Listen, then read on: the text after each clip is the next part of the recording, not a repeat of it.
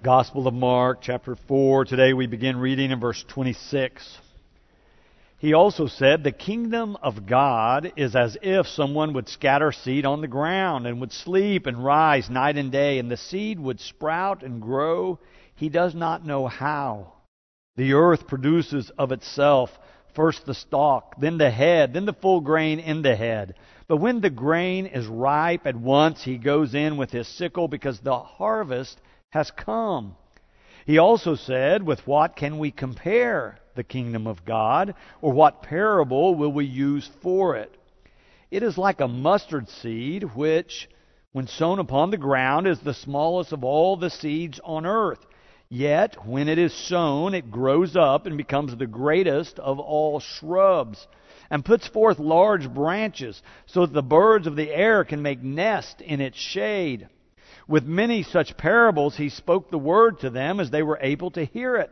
And he did not speak to them except in parables, but he explained everything in private to his disciples. This is the word of God for the people of God. Thanks be to God.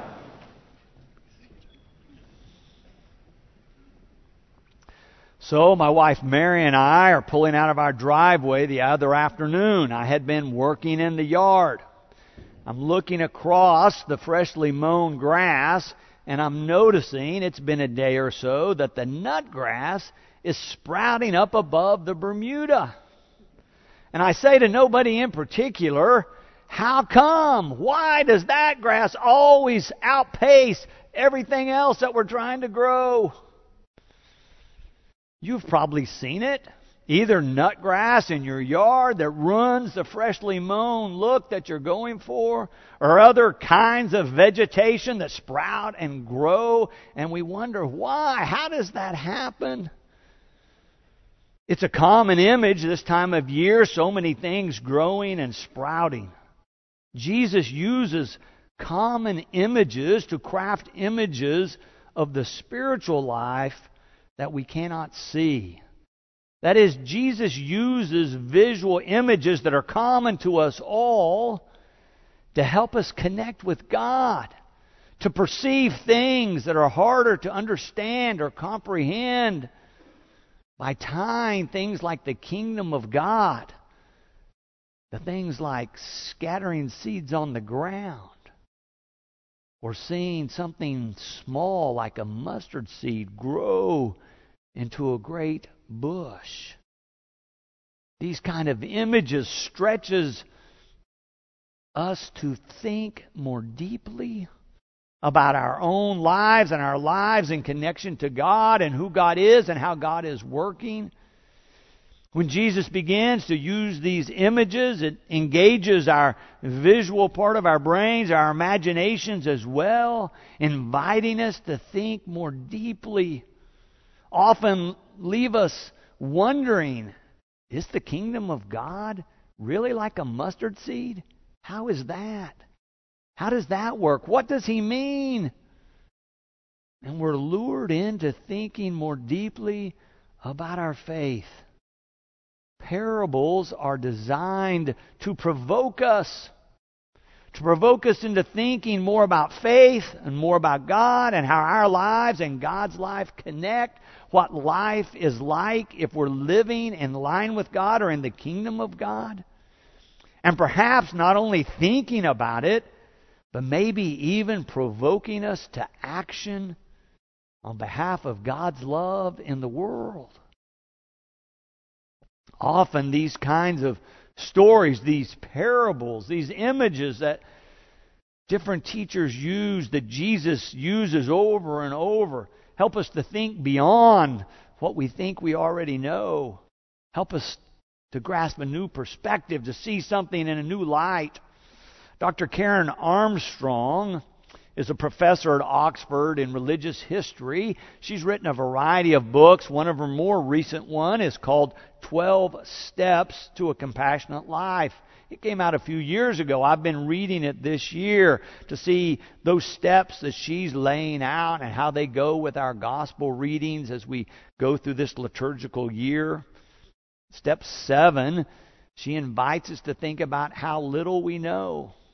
particularly to think about how little we know when we're talking about transcendent things, things that are beyond verification with our physical senses.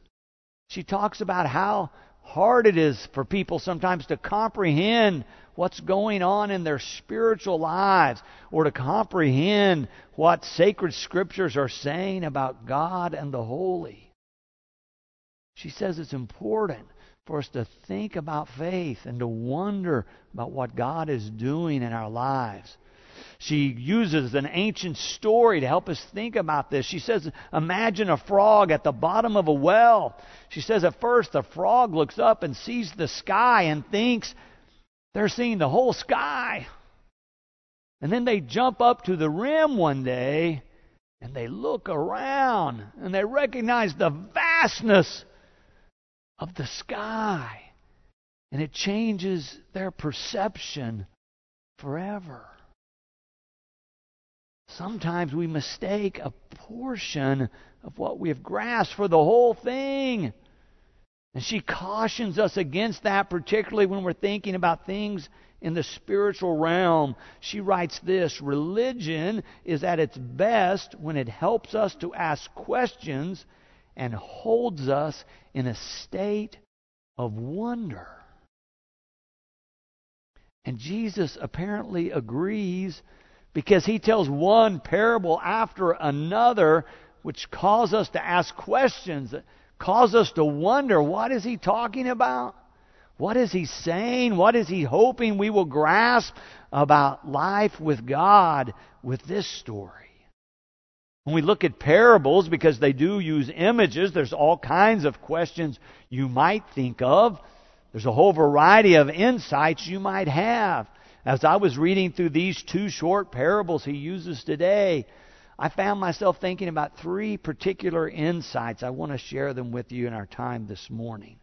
The first insight comes from the very first parable, where he's talking about that someone can go out and scatter seed, and then it sprouts and grows, and the person who scattered it's just going on with their life, and all of a sudden there it is. And the farmer or the sower doesn't know how. How did it get there? How did it grow? And Jesus gives us the answer in verse 28. He says, the earth produces of itself. The earth produces of itself. I believe what he's saying is that God was creating before us. That God was at work long before we were aware of it. We had nothing to do with it, but God created. And as God was creating, God provided for us. God works without us to create. And in that creation, God provides for us. The earth, Jesus says, produces of itself. Recently we had a Ramadan dinner here. We were breaking fast with some of our interfaith neighbors. We provided the room, they brought the food and the program. If you're not familiar with it, this month of Ramadan is a month-long period of fasting for Muslims. You can think of it sort of like the season of Lent for Christians, where many Christians fast for a day, a week, or certain hours of the day throughout Lent, that kind of thing. Well, for the Muslims, they fast from sun up to sundown 30 days straight. So then at the end of the day, after having no food or water, they eat or break fast and celebrate God's goodness. As part of the program, one of the women that spoke about her experience of fasting in Ramadan talked about how it made her so very aware of how God provides for her physically. That when she's going without food and water, she recognizes how much she needs and wants that. And she said she realized when she was fasting how quickly she would die without God's provision. That in fact all life would end if God didn't provide for us in creation. Now she's from a different faith group, but I think she's making the same point Jesus makes in our parable today when he says the earth provides or produces of itself. There's a second thing here that I think will help us. It goes right on the heels of the first one. The earth produces of itself is the first part of verse 28. Then Jesus goes ahead to say, first the stalk, then the head, then the full grain in the head. The second insight I hear Jesus pointing out is that life with God, or life in the kingdom, is a growth process. Jesus goes on to elaborate about this in that second parable as he talks about the mustard seed. Let me read it for you. He says it like this, that the kingdom of God, it is like a mustard seed, which, when sown upon the ground, is the smallest of all the seeds on earth. Yet when it is sown, it grows up and becomes the greatest of all shrubs, and puts forth large branches, so that the birds of the air can make nest in its shade.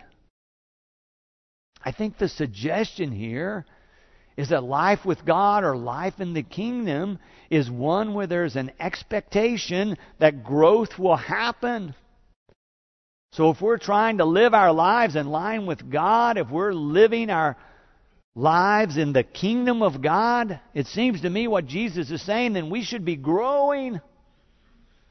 That there's a built-in mechanism in terms of life with God that helps us grow. How have you let God grow you lately? Have you taken advantages of opportunities for growth? Are there things you should be doing, places you should be going that would put you in a better position to be connected with God? Are there opportunities you could take advantage of? You might ask yourself, how am I nourishing my spiritual life? How am I nurturing my spiritual growth over these summer months or during this year? Important questions for us to grapple with from time to time that Jesus raises by telling us these parables today. The third insight comes very closely related to the second in terms of how things grow. But if I was going to summarize it, I think you could say that what Jesus is saying, small start, big results. Small start, big results. Jesus says this mustard seed is the smallest of all seeds. Now that may be an exaggeration, but the point is you grasp it. These things with God, they start small, like a tiny seed that maybe you wouldn't even notice to begin with. But then what happens? He tells us in verse 32, he says, yet when the smallest seed is sown, it grows up and becomes the greatest of all shrubs and puts forth large branches so that the birds of the air can make nest in its shade. So it seems that he's saying is not only is growth expected and built in with life with God or life in the kingdom, but you can expect it to grow big enough to provide you rest or respite or shade or refreshment for the journey. I thought about the Apostle Paul and how he describes his growth in faith or his growth as a follower of Jesus Christ. At one point, he's talking about his experience as a follower of Christ. And he says he's having this experience that's like a thorn in his side or a thorn in his flesh. It was bothering him so much that he asked Jesus 3 times to take it away. And it did not happen. You can read about it in 2 Corinthians chapter 12, but I want to read you just a couple of verses of what he says happened after that. This is in verse 9. He says, after asking the Lord to take it away 3 times, he said to me, my grace is sufficient for you, for power is made perfect in weakness. So I will boast all the more gladly of my weaknesses, so that the power of Christ may dwell in me. Therefore I am content with weaknesses, insults, hardships, persecutions, and calamities for the sake of Christ. For whenever I am weak, then I am strong. It is a single shift in Paul's faith. My grace is sufficient for you. Heretofore, he thought he had to carry the weight of his religious experience. And then in the midst of his hardships where he's struggling, he realizes God is saying to him through Christ, my grace, my love, my presence, my power is sufficient for you. He recognizes that God is with him even in the midst of the obstacles and the hardships and the calamities and the failures and the frailties of his life. It's a small step, but it has huge implications for the rest of his life and the rest of ministry. And in fact, huge implications for Christian theology from that time on. When each of us can hear God's good news saying to us, my grace is sufficient for you. Or we could think about the path that Jesus took in terms of things starting small. What did he do? He called one disciple, then he called two, got up to 12. Walked around the countryside telling stories, telling these parables, eating with people, asking people to share their food. If you think about how his ministry started, nothing too spectacular. Doing a little storytelling, eating with others. Teaching in villages like Nazareth, population 200. It didn't start big. It started small. Small start. But of course, we know today that the results have been worldwide. The implications of what started so very small cannot be overestimated. His influence in the world has become so vast and mighty. Jesus says that's the way life in the kingdom goes. It starts like a little seed, grows into a great bush, but not just for itself, but also to provide shade or rest or respite or refreshment for others. I thought of this illustration that I'd heard years ago. I can't even remember where I first heard this, but it's an illustration of the same dynamic, but it has to do with how you think about money. It starts with a question. Would you rather have $1 million or start with a penny, allowing it to double every day for a month? And so if you're able to do math in your head, you can think real quickly. $1 million, or let's say a penny, that doubles to 2, to 4, to 8, to 16, to 32. I'll have 64 cents at the end of the week. Or I can have $1 million. The million looks pretty good. If you can continue to double it every day, then at the end of the second week, so about 14 days, up to $81.92. The $1 million looks clearly to be the best deal. If you multiply it on out to the end of the third week, you're up to $10,000. But that still pales in comparison with the $1 million offer. So you think that's got to be the one. But you know what happens if you continue to multiply? By day 30, you're up over $5 million. All of a sudden, it's clear that's the better deal. But it starts so small. But then there's these huge results over time. Jesus says in these parables today, life in the kingdom is like that. Small start, big results. Do you know the name Osceola McCarty? Thought of this story I'd heard a few years ago. Then I looked up the story and realized I actually heard it 2 decades ago. Time flies. Osceola McCarty was what you would call a washerwoman a few decades ago. She lived in southern Mississippi. She took in people's clothes that were dirty. She washed them, she dried them, she ironed them, and she gave them back. And it would only cost you $1 or $2.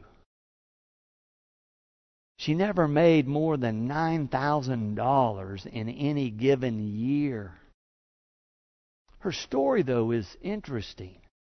She was raised by her grandmother. She dropped out of school in the 6th grade because her grandmother was getting older and had some health problems and needed some help. So in the 6th grade, she drops out of school and begins to help her grandmother wash, dry, and iron clothes. She works that way in that same small town the rest of her life, all the way up until she's in her mid-80s. Once she gets there, her banker friend comes to her and says, "Osceola, what do you want me to do with your money when you die?" For you see, she had never married, had no children. All of her extended family had predeceased her. And the banker knew that she had saved about every dollar she made. She says she never needed anything that she didn't have, and so she just saved the rest. When he asked her what to do with the money, she said, "I think I'd like it to go to the university." The University of Southern Mississippi is just a few miles down the road from where she lived. She said, "I'd like for it to go to scholarships so that other young people could get the education I never had opportunity to receive." And she says, "In fact, now that you have me thinking about it, I think I'd like to go ahead and give the money now. Maybe I'll live long enough to see one of those students that can benefit from my scholarships actually graduate from college." When the University of Southern Mississippi received her gift from a woman who never made more than $9,000 a year, was $150,000. How many students will benefit from Osceola's gift? Small start, big results. Jesus says life with God is like that. Jesus says life with God is like someone who takes a small seed and casts it on the ground.